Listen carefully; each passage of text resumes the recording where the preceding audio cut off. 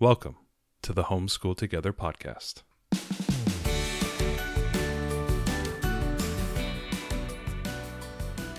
Where one working mom and a stay-at-home dad help you navigate the nuts and bolts of the growing and dynamic world of homeschooling. With a focus on early learners, like me. All the ins and outs of building and maintaining your homeschool life. Homeschool. Find out tips and tricks to make things like this easier. I'm reading. And ultimately, enjoy educating your kids. And what's that last thing? Have fun together. Did I do good, Daddy? Yeah, you did, sweetie. Good job. Hello and welcome to Homeschool Together. Thanks so much for joining us. If you have a chance, head down in the show notes. We're going to try and supply all the links to all the topics that we're going to talk about today, as well as links to our Gumroad if you're interested in any of our resource guides for your around the world journey. If you happen to be using Build Your Library and Torchlight K, going around the world, if you need some resources, they are there as well. And if you could, I don't even know if iTunes even exists anymore. Maybe it's Apple Podcasts. I think I heard somebody say the other day, iTunes reviews is not a thing. It's called Apple Podcasts. So I'm going to have to check. I'm going to have to check the link down there and make sure it's right. Maybe you should check the link as well and see if you can leave us a review. 5 stars would be appreciated. You know, and we might send you a free pizza. No, we won't. We've had a long evening. We're fresh off of our spotlight as we watched our little 6.5-year-old do her Irish step dance all around the stage. It was a wonderful experience. Pretty cool dance recital. Yeah, a little dance recital. At our parent partnership. Yes, the parent partnership with 350 people staring at about 5 dozen children running around, dancing, doing ballet, Irish step dance. Fiddle. It was very fun. It was a very enriching night. So we had a lot of fun, and our 3-year-old is right now tap dancing just above us on the bed. I can hear it. Hopefully you can't.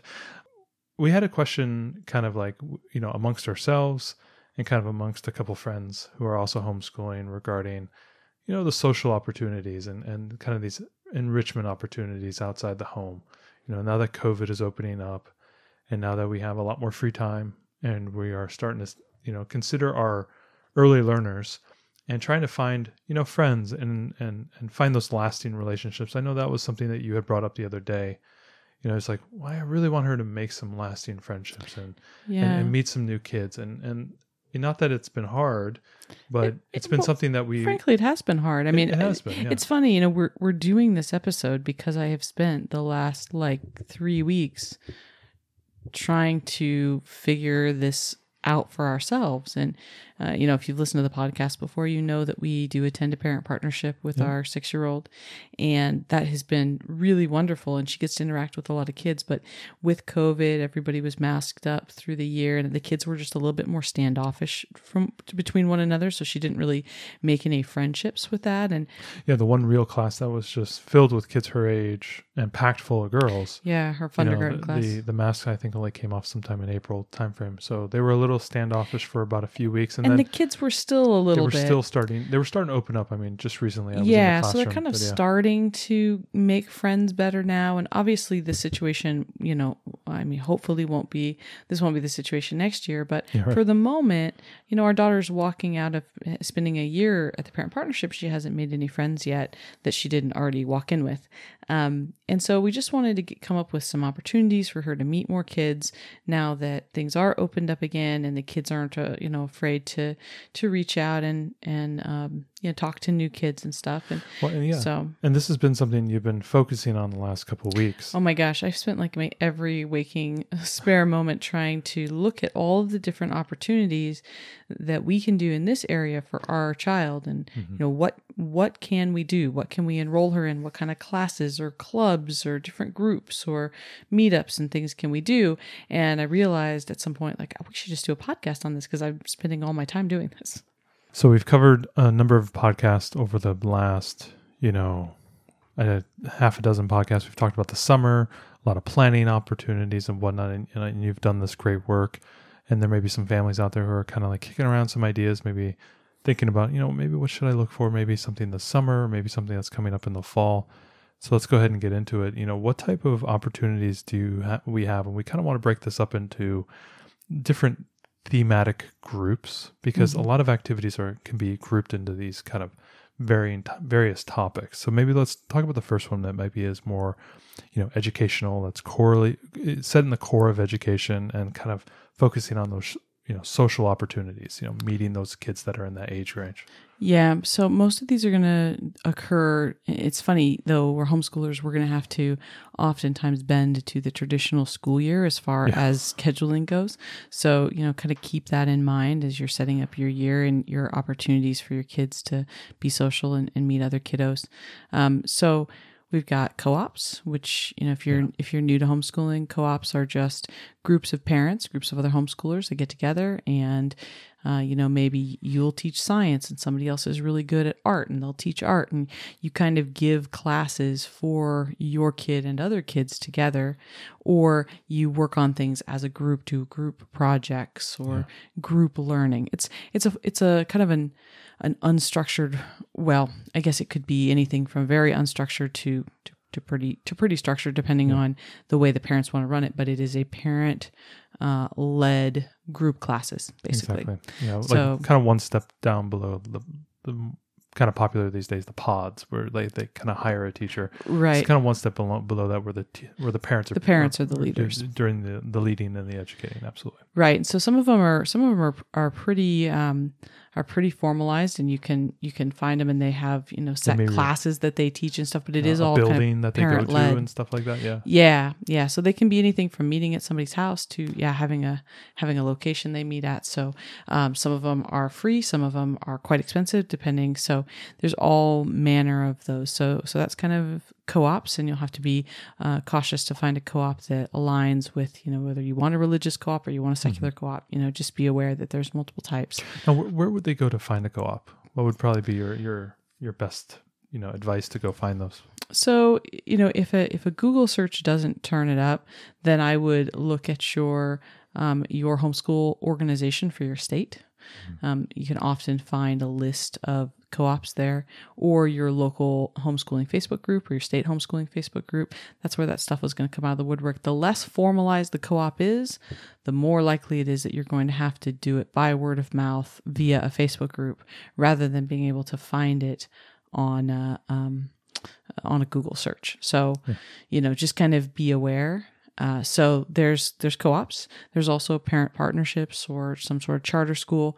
So this would be something, or I guess we could even go with a private school. These would all be in the same category of not your child's sole education, but something that they use for enrichment, or just one core class or two core classes or whatever you want it to be. But you are still the primary educator. So for us, we go to a parent partnership, which is part of our public school district, but our daughter takes enrichment classes. She takes Lego and robotics and dance and woodworking. It's all supplementals. Yeah, it's nothing core, and she only goes a couple of days a week. It's not. Would you also include parents out there who maybe have like a middle schooler or high schooler who's doing part-time at a public school as well? So like they're taking the science classes? Yeah, I think that's true. In a lot of states you can take a part-time, I want to send my middle schooler for chemistry.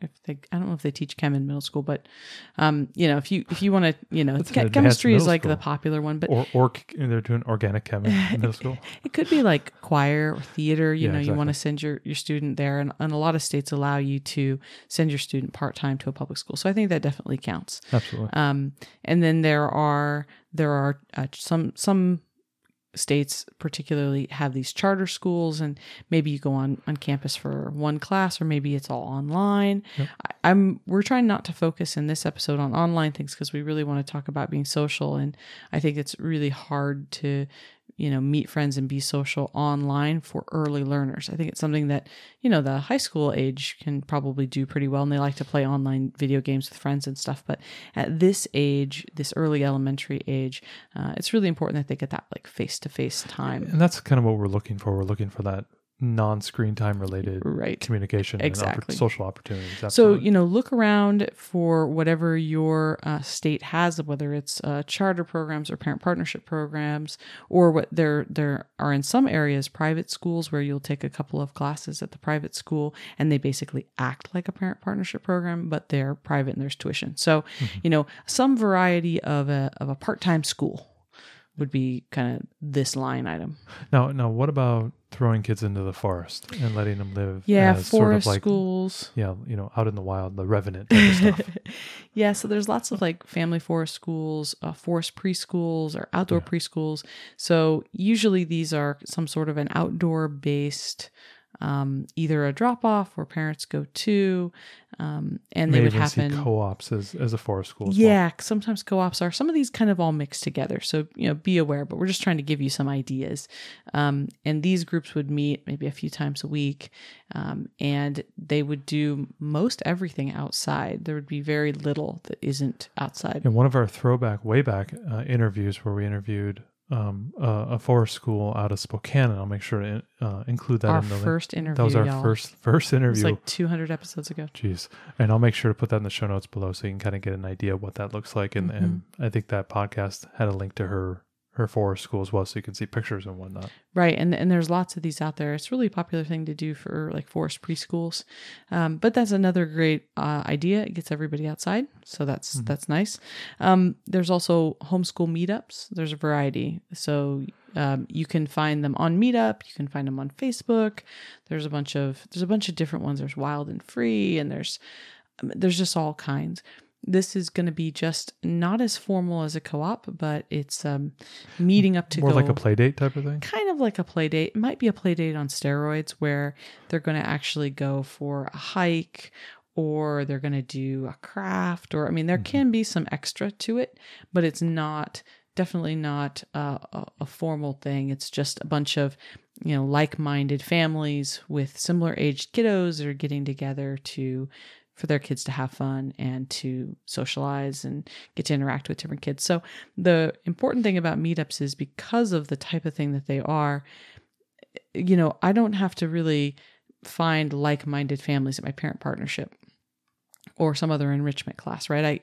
It doesn't matter what everybody's views are. That's cool. But when you go to a meetup, you really want to find people that are like you, right? Because, we've had a lot of trouble lately with meetups, and, some groups want to be, focused this way, and others want to be focused some other way. So, be inquisitive about the meetup before you go, and kind of what those families are like. Are they super outdoorsy families, or are they mostly just wanting to meet at a park and have the kids especially play while you drink coffee? Like you're finding your tribe here. So, exactly. And you're trying to target a certain age range. Like exactly. You're trying to get social opportunities. You're trying to play matchmaker for your 6-year-old, 7-year-old, 8-year-old, and you want to make sure that you're not matching with a 14-year-old or a 3-year-old in that respect. So you're trying to look for kids that are at a similar age, and it's okay to ask if this meetup has, hey, I have a 6-year-old or 7-year-old. Are there other 6 and 7-year-olds here? What age kiddos? Is this a religious meetup or is it not? And, if it is a religious meetup, is it okay if we aren't? Or, whatever. There's just lots of things to kind of suss out here. It's always okay to ask. Right. It's totally okay to ask. And I think that any group that is not okay with you asking about the parameters of their group is probably not a group you want to join. Yeah. So, or they're not clear about their parameters. Don't be afraid. And I find that ones that aren't very clear, then they tend to be very kind of scatterbrained in the way that they operate anyways. Mm-hmm. So, definitely don't hesitate to inquire before you jump into something. Now, what about enriching activities, in general? Things around STEM, things around reading and math. Yeah, there are enrichment activities, classes everywhere for our kids. You do have to kind of figure out where to look. Mm-hmm. And this is one where I like to start with looking like for, kids cooking classes, for example, because oftentimes what you'll do, we have a place not too far from us that does a bunch of kids enrichment classes, and they have like a kids cooking class, and they have a kids STEM class and a kids art class, and they have all these different things at this one center. So, try to do some keyword searches of, kids art class or kids cooking class around, and you might start to see some things that are offered. These can be, usually they're not like a one-time. Typically they're a multi-week deal that you would pay for. And they're going to be after school hours. So your kiddo is going to be there with maybe other non-homeschool kiddos. There are enrichment there are classes that are offered just for homeschool kids during the school day, and you will find some places that will do that. And they will cater to that. Yeah, it's just not the norm. Most enrichment classes are going to be for public school kids. So you're going to find them in the evenings or on the weekends. So just be aware that that's the way that would go. But there's lots of opportunities. And also things like children's museums. I know we have one here in our area, and they have very often they have kind of organized play activities, organized science activities, especially the one here just down about 40 minutes up the road from us.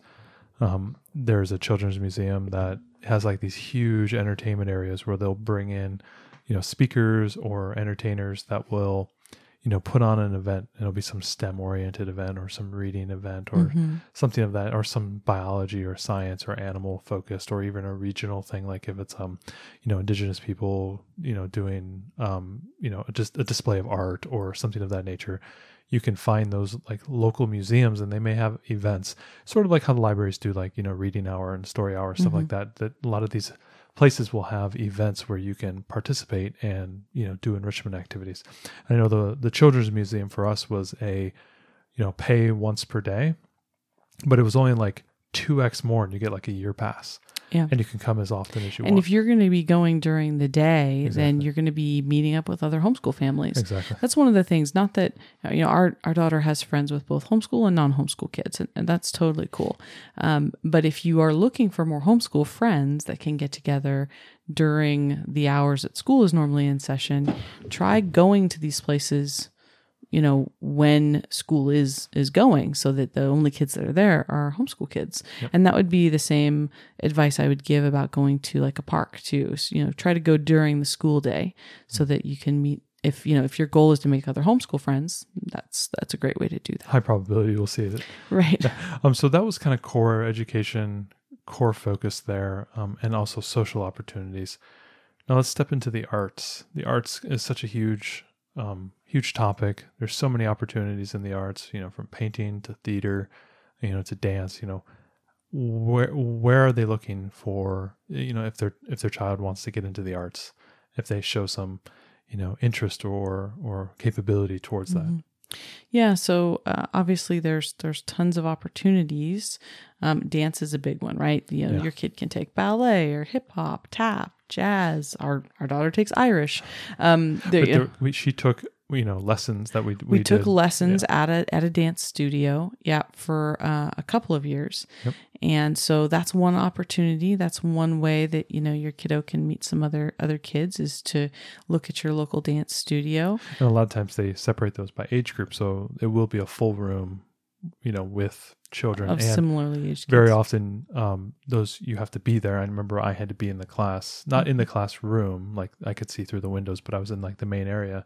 That's a great place to, hey, you're a parent. You have a kid that's 6. My kid likes your kid. Yeah. Let's exchange some phone numbers and see if you guys want to hang out, right? We literally did that tonight. We literally just did that We were like I and this mom that our kids were friends, and we were like, hey, we were just talking about you. They've been in the same class together for the whole year, and they've always been like, hi. And it's like, we were like, can we have your number? Yeah, and she's like, oh yeah. Play dates this summer? We'd love to. So one thing that I think that this is a good point, I didn't have this in my notes, but I think it's a good time to bring it up, is if you are not naturally outgoing, you may need to put yourself out there for your kids and really try to break out of your comfort zone to reach out to that other mom or dad that you meet when, your kids just click at the park or at a, dance class or something else. And, you can see that your kids really get along, but especially with these early learners, it's too young for them to really...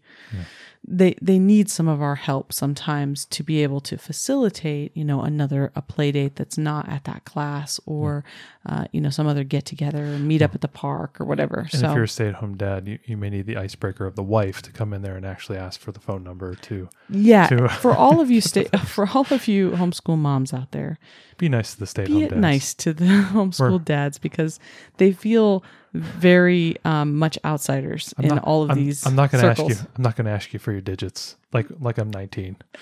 Hey, hey, lady, give me your digits. Yeah, it's funny. You've got this baby. When you were going to dance classes, you had a baby in a carrier, and you had our daughter. They're all laughing at getting the digits. I'm sure they are. Oh, I'm sure You're super funny. I'm yucking it up here. Yeah, he had a baby in a carrier, and he had this little girl in her wasn't ballet enough. outfit, and the moms just like ostracized him. So Wasn't cool. yeah, he wasn't cool. So please be cool to the dads. Please. So dance is one opportunity, and like you said, good opportunity too for you to sit around with those other parents and meet some other parents and maybe help facilitate play dates. Theater is a great way for kids to not only be social with other kids, but really come out of their shell if they're a little shy or feel that confidence. Talk about the various levels of theater that people can look into. Like if they're just getting into it, hey, my kid really likes drama, they want to get into it. Tell them like what are the various levels, like using kind of the greater Seattle area as an example. So often theater camps start in kind of like the mid-elementary age. They don't start super young. There are some children's theaters that will take really young kids. So you can kind of do the camps or classes thing, and then that just depends on what kind of facilities are in your area that have camps or classes. But then there's also having your kid audition to be in a children's theater production. Yep. And there's lots of children's theater, especially in different metropolitan areas. And that's something that your kid can go and audition. Even the process of auditioning for it, even if they don't, get cast, is still a great way to meet other kids who are interested in theater. So that's also a great way to go. So there are different opportunities depending on how formal you want to be, but just don't forget about community theater. I stage manage for community theater. We need kids to try out for shows. We're doing a production of Elf this winter, and we're going to need kids to play elves. And so, if it's something that interests your kid, one of the things that I found working with adult actors who had been in many, many shows is that they were beyond gracious with kids. And we had a child actor in our last show who was the main character, and they just bent over backwards to make her feel comfortable. Parents are always welcome to be there if you're concerned about safety and things. They're really lovely people. So highly recommend, if your kiddo is at all interested, that they think about reaching out and doing either a theater camp, taking a class somewhere, or trying out for children's theater or even community theater, even with other adults, because especially if multiple kids try out, then there are also kids who are sometimes working backstage, and it's a great way. It's a great way to meet other kiddos. Now, what about arts and crafts? Getting into that artistic mode, drawing, painting, crafting, are there sculpting. Sculpting, are there things for them? Yeah, there's all kinds of enrichment classes. There's kids painting classes and drawing classes, and there's classes where you can sculpt and then they'll fire your creations and things. There's all kinds of opportunities for that. So you can do some sort of a summer camp or something that is arts and crafts based, or you can just take an enrichment class that is all about teaching. And you can really focus too on different mediums as well. If your child's really interested in watercolor, for example, and you can try out some different things. One of the things I like about this is you got this social opportunity, and this is what I was balancing with our daughter too, is I want her to have the social opportunity because I want her to make more friends, but I also want to expose her to a lot of different things to find out what she might be passionate about in the future. So these classes are a great way to expose your kiddos to different things that might really interest them.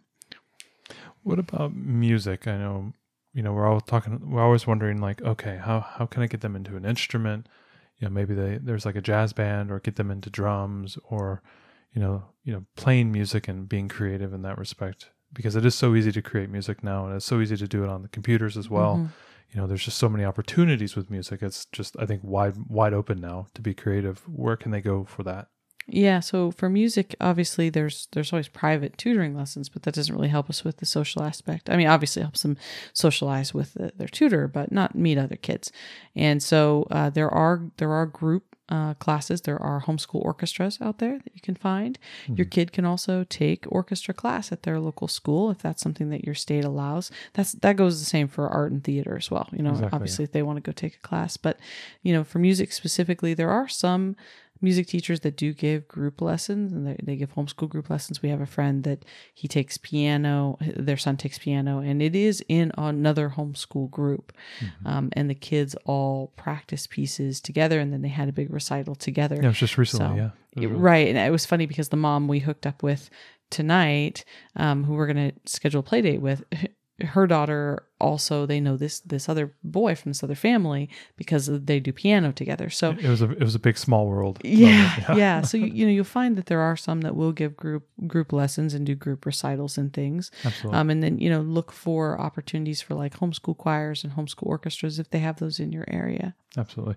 Now, through the summer, we know we're competing a lot with the public schools for all of these opportunities, especially arts and theater and whatnot. There are camps through the summers. Yeah, there's camps everywhere. Yeah. The only thing that we would say about camps is that you need to be very proactive about camps because, like you said, we're competing with all the public schoolers, and those parents need childcare so often.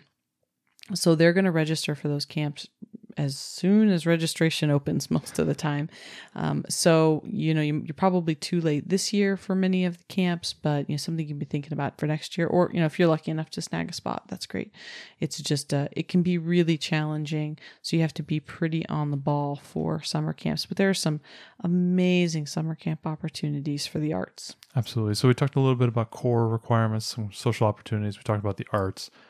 Let's talk about outdoors. A lot of us are thinking about the summer. We're thinking about spring and fall and winter. Obviously for a lot of us is kind of a downtime. What type of outdoor opportunities do we have, and what can people, kind of look for?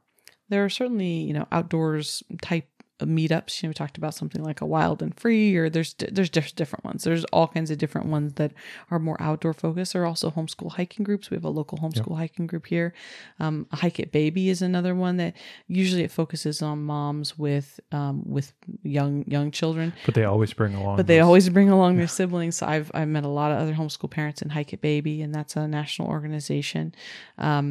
You can also find that there's like horseback riding lessons and, other type outdoor related lessons. Like we had, but with the boozes, we don't do horses. No, we don't do horses. We don't do big animals. No big animals. But yeah, so there's horseback riding lessons, and like there was another school around here that taught like different types of outdoor. Not survival is the wrong word, but like outdoor skills. Oh yeah, but like just kind of wild skills, like finding mushrooms. No, not mushrooms, but yeah, like herbs and knowing edible berries, like a kind of a foraging type of thing. Yeah, there's just all kinds of different stuff like that. So Absolutely. There's also tons of outdoor camps. The traditional summer camp with the swimming and hiking and kayaking or canoeing. Eat my shorts type of stuff. Yeah, with songs around the campfire. What was that Nickelodeon show? Campfire? No, what was the one where they put the shorts up? Wasn't it Pete and Pete? What was the show? I don't remember. Anyway, there's a show. Somebody comment and tell us. So, speaking of camping, one of the great ways to get other social opportunities for our kids is to go camping, especially to go camping during the school week when the other families that are there are likely homeschool families. And we've done this a couple times, and we've run into kids. Yep, and our kid has made friends. One of the things our kid will ride her bike around the campground, and if she sees another little girl that she might want to play with, she'll stop, and I'll come with her and ask that little girl's mom if it's okay, if she comes riding around the campground too. And I've actually exchanged numbers with moms before, and we've made friends that way too. So don't forget about meeting other kids in the campground. You'd be surprised how many people are from the same area. So Absolutely. The other thing I want to mention too is we do take our kids to the park, to the playground often. But one thing that I would encourage you to do is maybe branch outside of your comfort zone. We tend to have like the same park we go to over and over again. If you try different parks on different days, your kiddo is invariably going to run into different kids, and that's a great way for them to make friendships. One of the things I love about early learners is they tend to make like good friends immediately on the playground. Our daughter will play with somebody for like 20 minutes. This is my best friend. What's her name? I don't know. Right. So if you tend to repeat going to, you can reach out to the parents when you're there and say, gosh, our kids really like playing together. Do you come to this park, regularly on Tuesdays or whatever. And then, you can try to put that into your calendar if it works out. So try to get outside your comfort zone and try different playgrounds in your area. Don't just get locked into the same one. So that was outdoors. We talked about the arts and about the core, educational, opportunities that people could find as well. Let's talk about the big one. It's the first thing most people think about with social activities. It's sports, going into the spring, into the summer, and then into the fall, and even into the winter where you have some indoor sports like basketball and volleyball and things of that nature. Sports, where can they go and find sports opportunities for their young ones? Yeah, so there's a lot of different youth sports, and it is difficult to figure it all out. It is. It's sort of like this, like almost like a cornucopia of opportunities, and they all have their different things, and they're all at the same age groups, and right, they're all different seasons too, yeah. So that can be challenging. One of the things that's nice about sports, there's a few things that are nice about sports. Obviously it teaches them a skill and teaches them teamwork, so all that's great. Sports run all year long, even through the summer. So it's not locked into the traditional school year. Obviously, some sports are only played during certain times of the year, but if your kiddo, like our kid at this point, she's pretty sports agnostic because she hasn't found one thing she's like locked into yet. So, there are sports that go through the summer. There are, we can put her in anything and she's pretty much happy to be there. So one of the things to look at, your local Parks and Recreation department, they will have a certain number of, teams potentially. Like ours around here our Parks and Rec department doesn't do it, but in other areas I've lived, Parks and Rec is a big part of it. Boys and Girls Club, your local YMCA, those are all, places that have youth sports. And then you'll often find for each sport in your area, you'll find usually some sort of a private group doing it. Private club type of thing, yeah. Yeah, we have a private club here for soccer. We have a private club for baseball and softball and sometimes and t-ball. different regions, have different sports that are, highlights. Like I know in the South, there'll be a lot of football. Football is kind of a year-round sport in the South. Lacrosse is very popular, I think, in the New England area. Yeah, so and we're getting lacrosse up here. We're getting rugby. Yeah, we're getting rugby. Which is different and interesting. Some more out there sports may have more private clubs, so you have to reach out to them. And try to figure out which one is right. Which. There's also like swim team. Our YMCA has swim team for pretty young kids, which I'm excited about. There's volleyball when they get a little bit older. Depending on the area you're in, there could be hockey or skating teams, figure skating teams. So really think about sports and whether or not that might be a good fit for your family. And then just another step outside of that, there are the AAU sports, which is more of like a more advanced. Sporting a more competitive level. Competitive. You are actually trying out for those teams, and if you don't make it, they will ask you to then go play at the YMCA club or the Boys and Girls Club. Yes, it depends on your area and whatnot. The AAU squads tend to be trying out for two different types of things. So, like if they want to go into the AAU basketball, they get selected for an AAU team. If you don't make the AAU team, they will recommend you to go and play for the Boys and Girls Club. Now, is AAU, when you coached AAU, it was like a stepping stone to play for the middle school and then the high school basketball team. It's like kind of a pipeline. Do they still have AAU though in middle school and high school, or are you really just playing for the school team at that point? So it can go both ways. I've seen it a couple different ways. One is if you have kind of a small town experience, like we kind of had up a little bit north of here where we're living now. We were up a little further north in a town called Arlington. The AAU squad was kind of a feeder into the high school teams.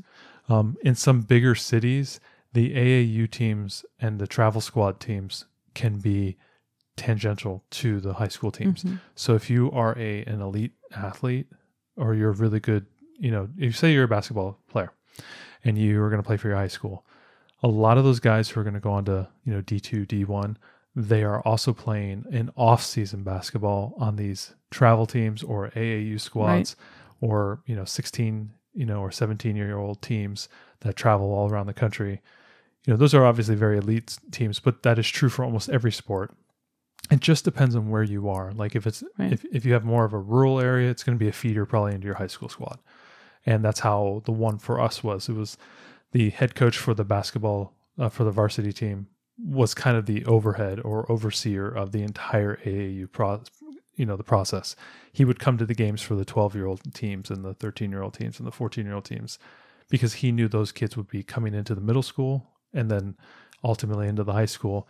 And his philosophy was pushed down into those teams. So like how they ran their offenses, how they ran their defenses. Right. So it depends on where you are and how those programs feed in. But sometimes they are, separate from the high school squads, like big cities like in LA type of thing. You will have, you will have squads that are just playing all the time. So they can play summer and spring.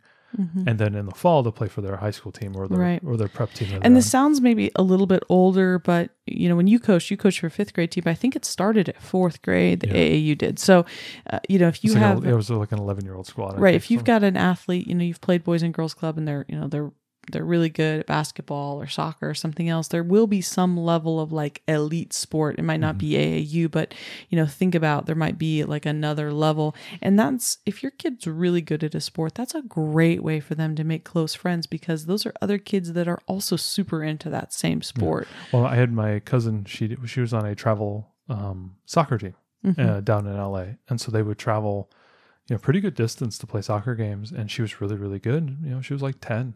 11. Right. It was a practice squad. You had another cousin that was really highly ranked for table tennis and was on a travel table tennis team. Travel table tennis. And don't discount any sports. And one of my childhood friends, he was a really good hockey player. And he was a goalie. And this was in Detroit.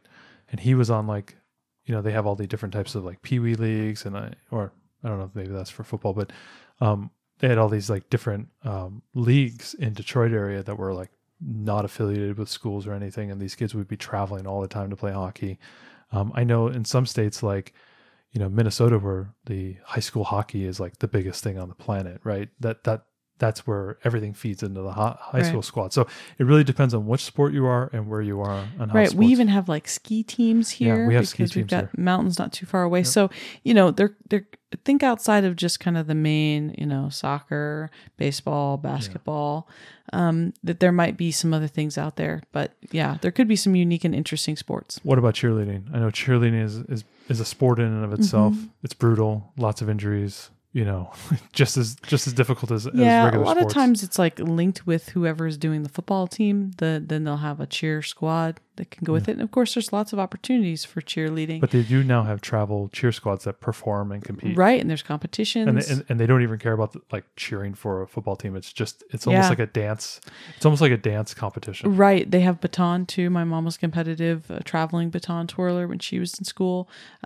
So there's that as well. There's also gymnastics, and there's lots of flavors of gymnastics that you can do. Our local gymnastics, we got a small town, but we have a competitive very competitive. Actually, multiple gymnastics squads here in the town. We have a couple centers, and they start early as 5 or 6 years old, and all the way up through high school. And these girls are, you can definitely tell these are high school girls, and they are bouncing all over the place. They are crazy athletic. It's very cool to see. And they're in and amongst 6-year-olds learning how to do the balance beam. So you can find almost anything.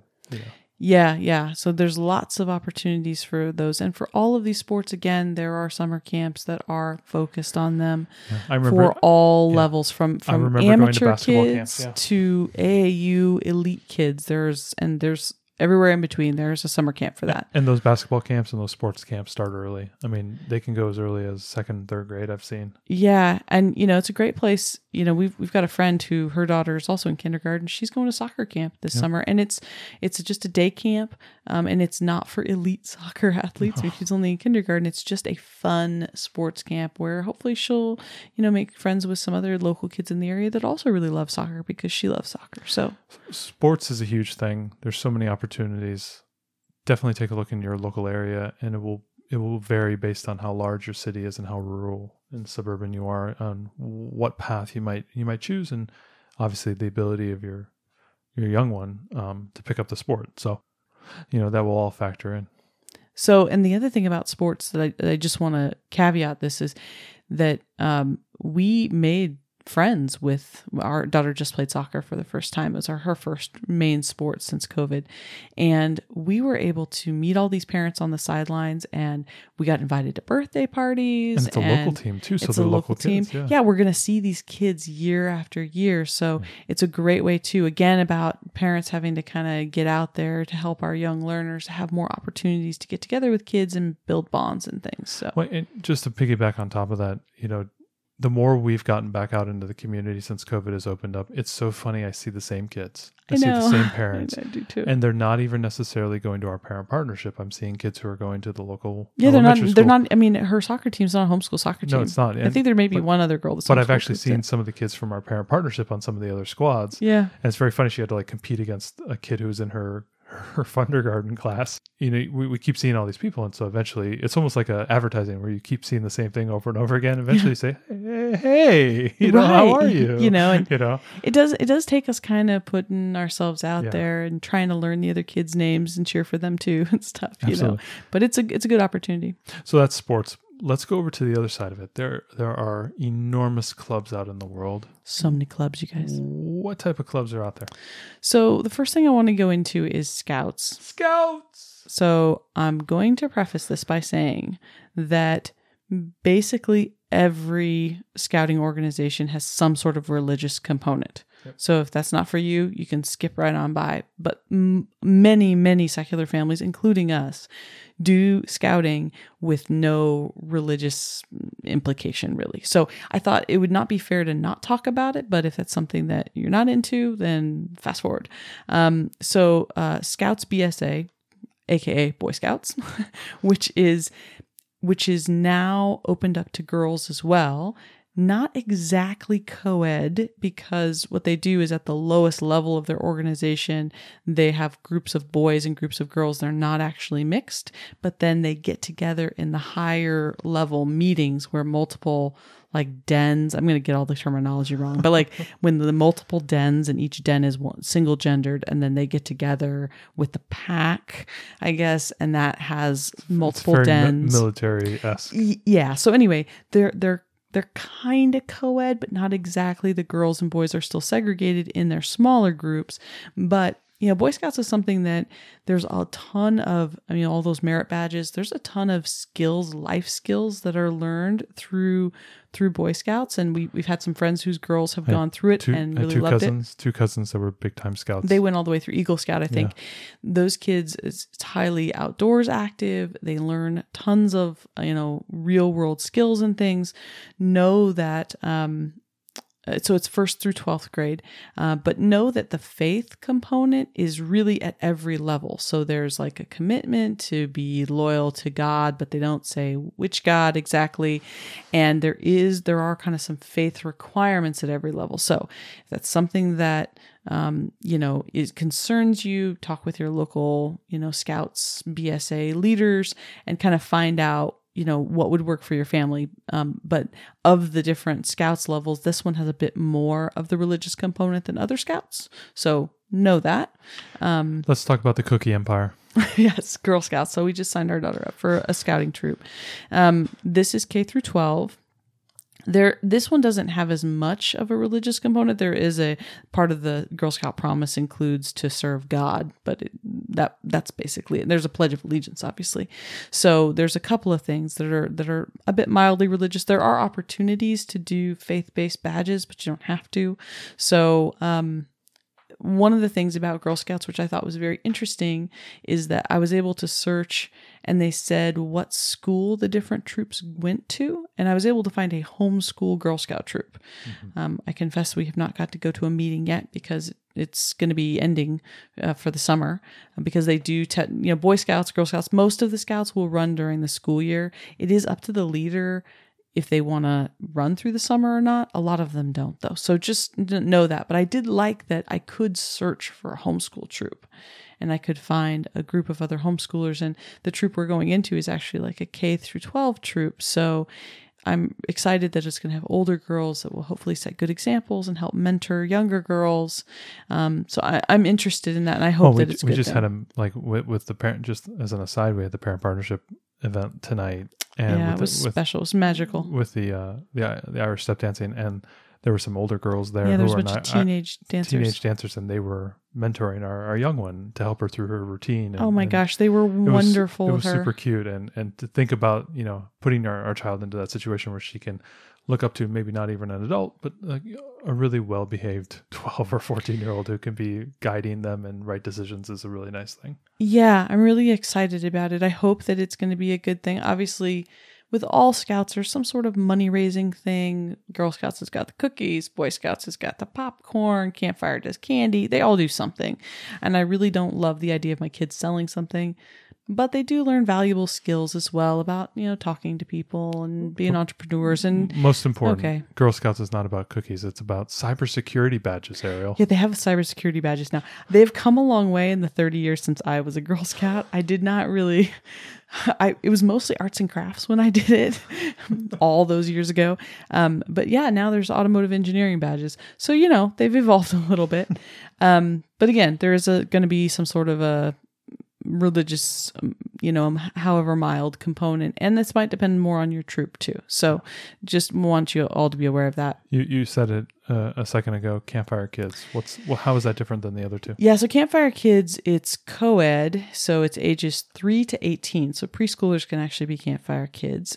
There are religious emblems that they can earn. Emblems is their word for merit badges or badges.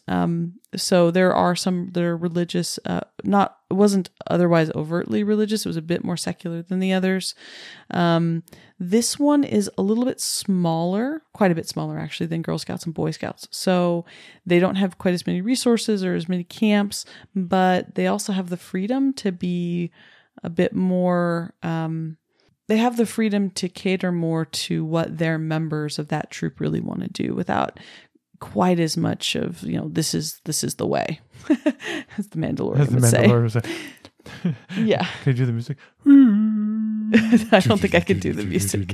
So this is the way. Yeah. So I think that they have some more flexibility and freedom, but they're not as well organized. There's not as many camps and as many things. I tried to go to a campfire meeting of a homeschool troop. So there are also homeschool troops for that. So that's kind of cool.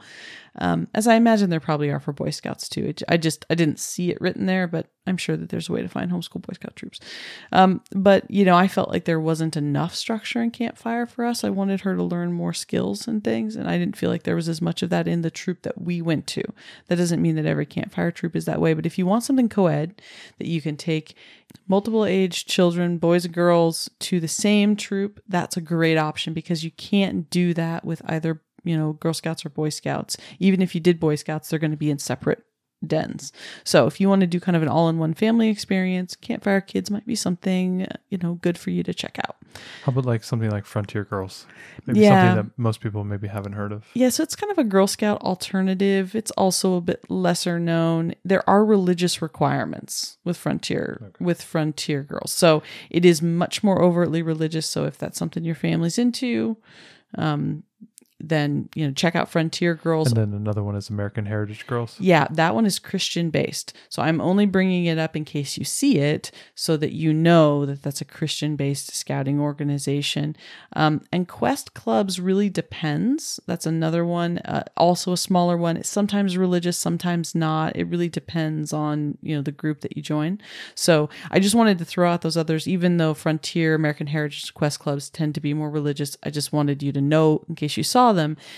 One of the things I found out about all of these scouting organizations is it was very difficult to assess the level of religiousness, if that's a word, of each organization. Religiosity. Yeah, I tried to do some research so that I could tell you accurately, and it was very, very hard. A lot of it was like they're kind of hiding. They didn't want to really talk about it. So this is my best understanding of these different groups, but don't hate me if I got something a little bit wrong. I would say with all of these scouting opportunities, if you're looking for something truly secular, you should really inquire with your troop leader or the placement officer before you choose a troop to make sure that it meets your family's requirements, because it wasn't really easy to find this information. Absolutely. So that was Scouts. How about STEM? This is something that, near and dear to our hearts, robotics. What is out there? I want to get these kids into coding. I want to get them into there's a lot of things. There's lots of different clubs. You can check out like your local makerspace, even your local library might have these clubs. There's going to be various levels of robotics. So first Lego League is kind of your from kindergarten to mid-elementary, and then you start going into levels of FIRST Robotics. I did FIRST Robotics as a high schooler and then volunteered as a college student with my high school team, and it's a wonderful organization, and they just do some amazing things with adult mentors, helping them to put together robots, and then they go and they compete with the robots. So there's always a challenge every year that they have to solve, and they put together this robot to, meet the challenge and play some sort of a game. There's always some sort of a game against another robot. Non-destructive, not BattleBots. It was really fun. BattleBots, check it out on YouTube. Really fun.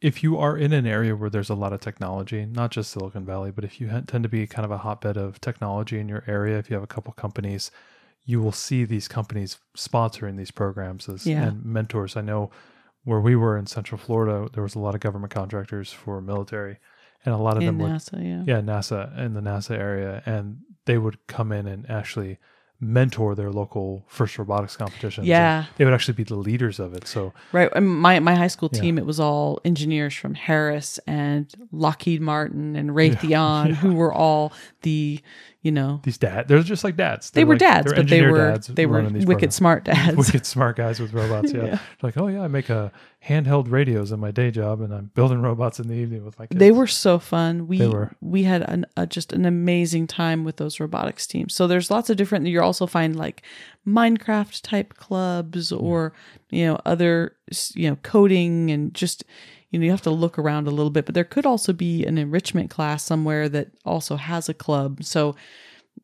try to find in your local community. Keep an eye out if you have like a university or a small college in your area as well. There may be some outflows from there, where there may be some, outreach into the community or outreach into the local high schools or middle schools.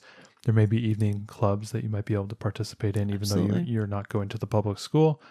You as a young budding STEM engineer, may be able to participate in those. Yeah, and that's a good point about all clubs, is that, depending on your state and school district thing, you may be able to join a club at your local middle school or high school. I mean, obviously that's not for our young learners, but, I don't know if there's really very many clubs in elementary school. Maybe there are these days. But these are the type of things that might be a little bit harder to find, that you may have to go out and look for. Yeah, you definitely have to do some looking. Yeah, especially in like kind of these STEMmy elements. They can be really quiet and kind of hidden away, but really active when you get into them. They're not going to be these kind of sleepy groups.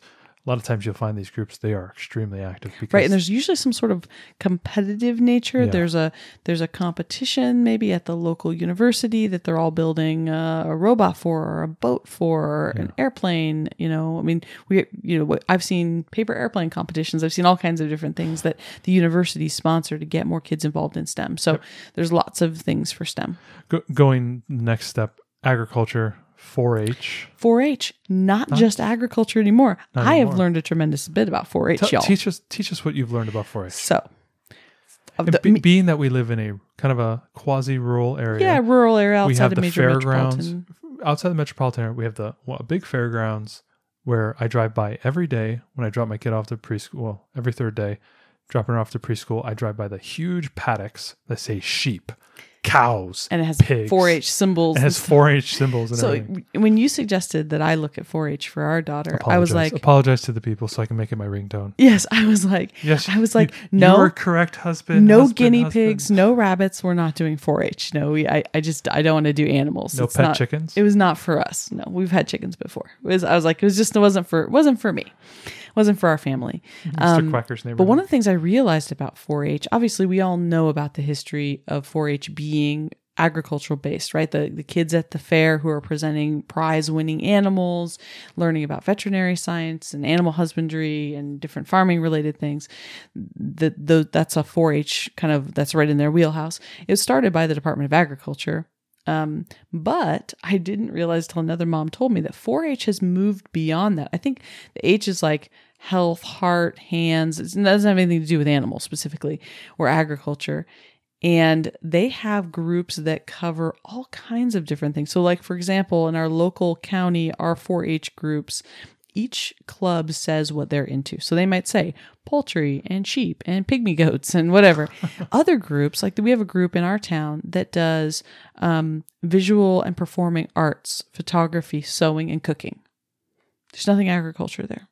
There's another group that's about a half hour away from us that's only STEM. All they do is robotics, coding, Minecraft, and aerospace engineering. That's what theirs is. And they're a 4-H club.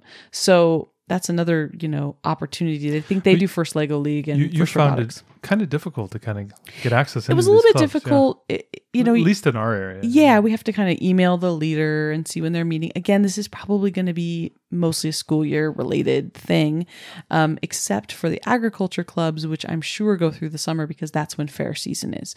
But the other parts of 4-H may not. But like they have a 4-H club in our town that just does archery. That's all they do.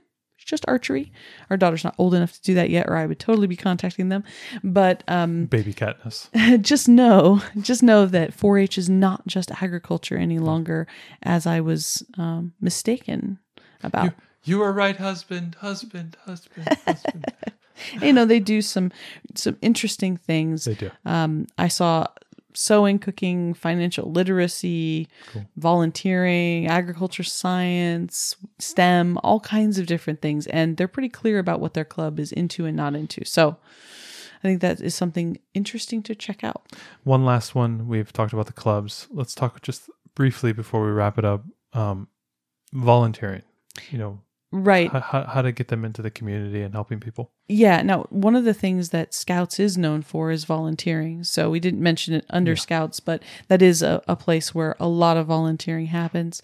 But other than that, we could get especially since volunteering is a big requirement, I think sometimes for, graduation. I know that was a big requirement for my high school is that we had to put in 120 hours. I had to do a bunch of volunteering for scholarships when I was in high school. Yeah. So there should be all kinds of things, but you could volunteer. There are opportunities to volunteer with hospitals, with food banks. Yeah. One of the ones where your kids might be able to meet other kids is volunteering with a pet shelter, an animal rescue. That might be something fun. One of the things you could do if you find a good, because, the goal here is to give our kids some more social opportunities with other kids. Obviously, they socialize with the adults every day at the grocery store and the library and the doctor's office and all these places. But trying to specifically help them make friends. One thing about finding volunteer opportunities is a lot of these are, they're run by adults, right? So if you volunteer at the hospital or the pet rescue or whatever, one thing that could be cool if you find a good volunteer opportunity that takes elementary age kids, which can sometimes be tough, maybe that's something good to put out to your local homeschool Facebook group and say, hey, such and such animal shelter would love to have kids come and volunteer to do XYZ. And maybe you can, kind of community recruit some other homeschool kids to come and do that volunteering too, because otherwise, your kid's getting a really great experience volunteering. You should definitely do it. But if you're trying to get them to be able to meet and make friends with other homeschool kids, they may not be meeting any. So it might take a bit of initiative on your part. And all of these things being said, these are all different ideas. You can always start your own thing. And that's what you're going to do, right? Tell them about what you're going to do. Oh, yeah. So one of the big things at the parent partnership that we were told before COVID was that there were a lot of clubs on campus. And this was something that, was a great opportunity for people to bring kids together to socialize around a common interest and a, kind of common themes and help develop, longer lasting friendships. That was always something that we were told about. And obviously COVID kind of ruined that a lot. It's something that I'm going to do next year. My daughter, every day, I think she logs about 90 minutes playing Legos.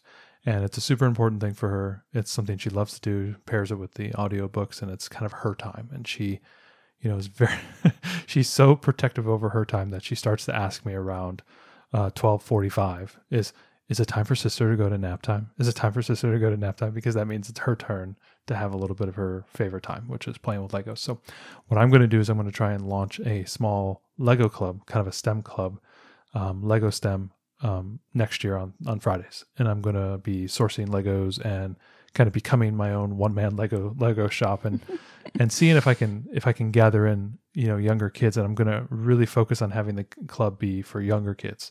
kind of a K to 3 years old, and see if I can get some additional kids who are K to third. Yeah, K to third, and kind of be in her wheelhouse, because at that time she'll be 7, almost, she'll be in that first grade range.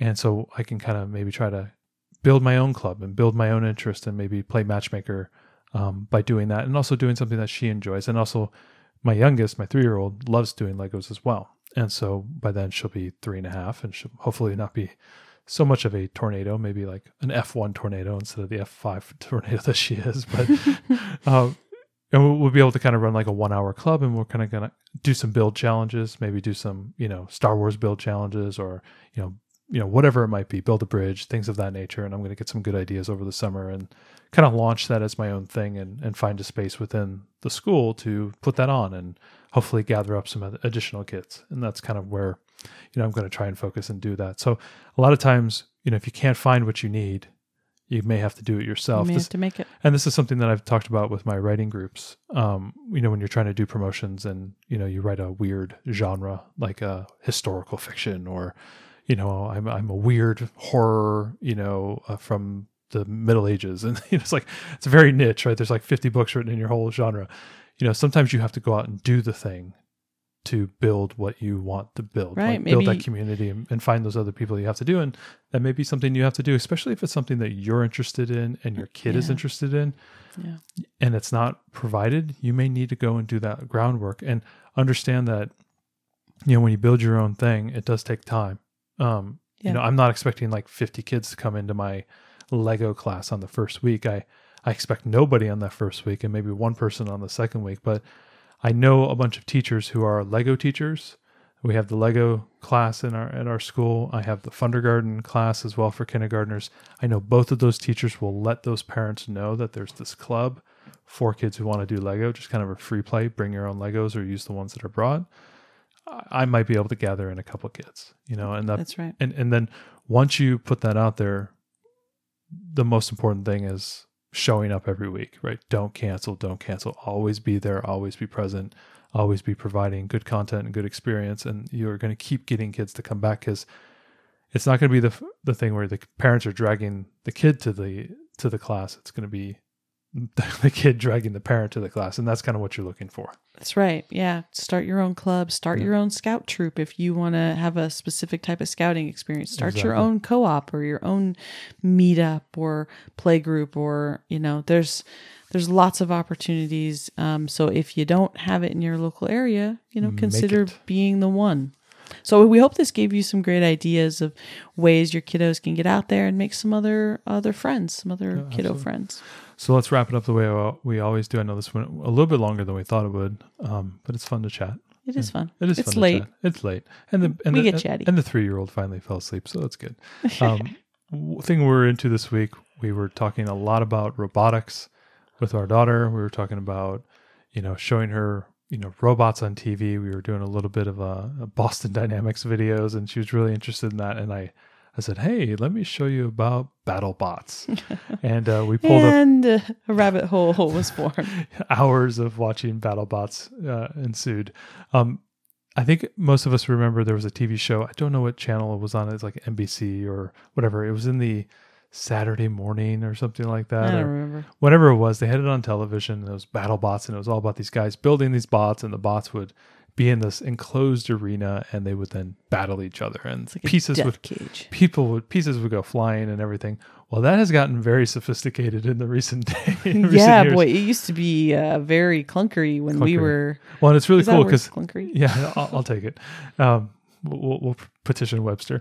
It's been late. It's late, y'all. And there's like a floor, and in the floor are like buzz saws that come up, and huge hammers, and sometimes pistons that will pop up. Like the field is trying to kill you and the other bot. And so we were looking up specifically a compilation video. It's kind of a they have like a grid style competition. So if you beat the one guy, then you move on and face somebody else. Well, we were watching this one Minotaur, and it was a spinning front blade. Oh man, that was drum a thing wheel, of beauty. And it was spinning. It was spinning so fast that it was actually causing some, and it was actually lifting through the torque of the spinning of the drum, was actually lifting the bot off the ground because it was going so fast and spinning so fast. And when it goes in and hits the other bot, the bot would literally go flying. And this bot weighs 150 pounds. And watching this huge robot go flying 30 feet through the air, crashing around, pieces flying off, wheels disappearing into like vapor. You see a wheel, then it's gone, and you don't know where it went. Yeah, our kids have been totally into it. We've been talking a lot about kind of, why certain designs work and others don't. And we were pausing and showing like, hey, look at this bot. It has a giant blade, and is that going to be helpful versus the spinning drum of doom? And I'll make sure to put a video of the spinning drum of doom video. Yeah, it was really good. We were talking a lot about design, and our daughter was thinking about like, if I were going to design a bot, like how would I, because BattleBots is not just about being destructive to the other bot, it's about protecting and armoring your bot. So she was thinking a lot about like the defense of it. And how would you design it so that it was impenetrable? Exactly. So it was a lot of fun, really exciting, a little bit of in real life, Real Steel. You remember that the Hugh Jackman movie? Yeah. A little bit of Real Steel, and I'll put that in the show notes as well. That was a good movie. Wrap it up. But anyway, we're gonna wrap it up. Go out there, make friends for your kids. Yep. They'll thank you for it in 20 years when they're inviting those friends to their wedding. That's how important this is. If you don't get it right now, it's all over. Take care, everybody. Thanks so much for joining us today and making us a part of your homeschool journey. Please engage with us on social media. Join our Homeschool Together podcast group on Facebook and find us at Homeschool Together Podcast on Instagram. We'd love to hear your feedback, questions, and recommendations. Until next time, happy homeschooling!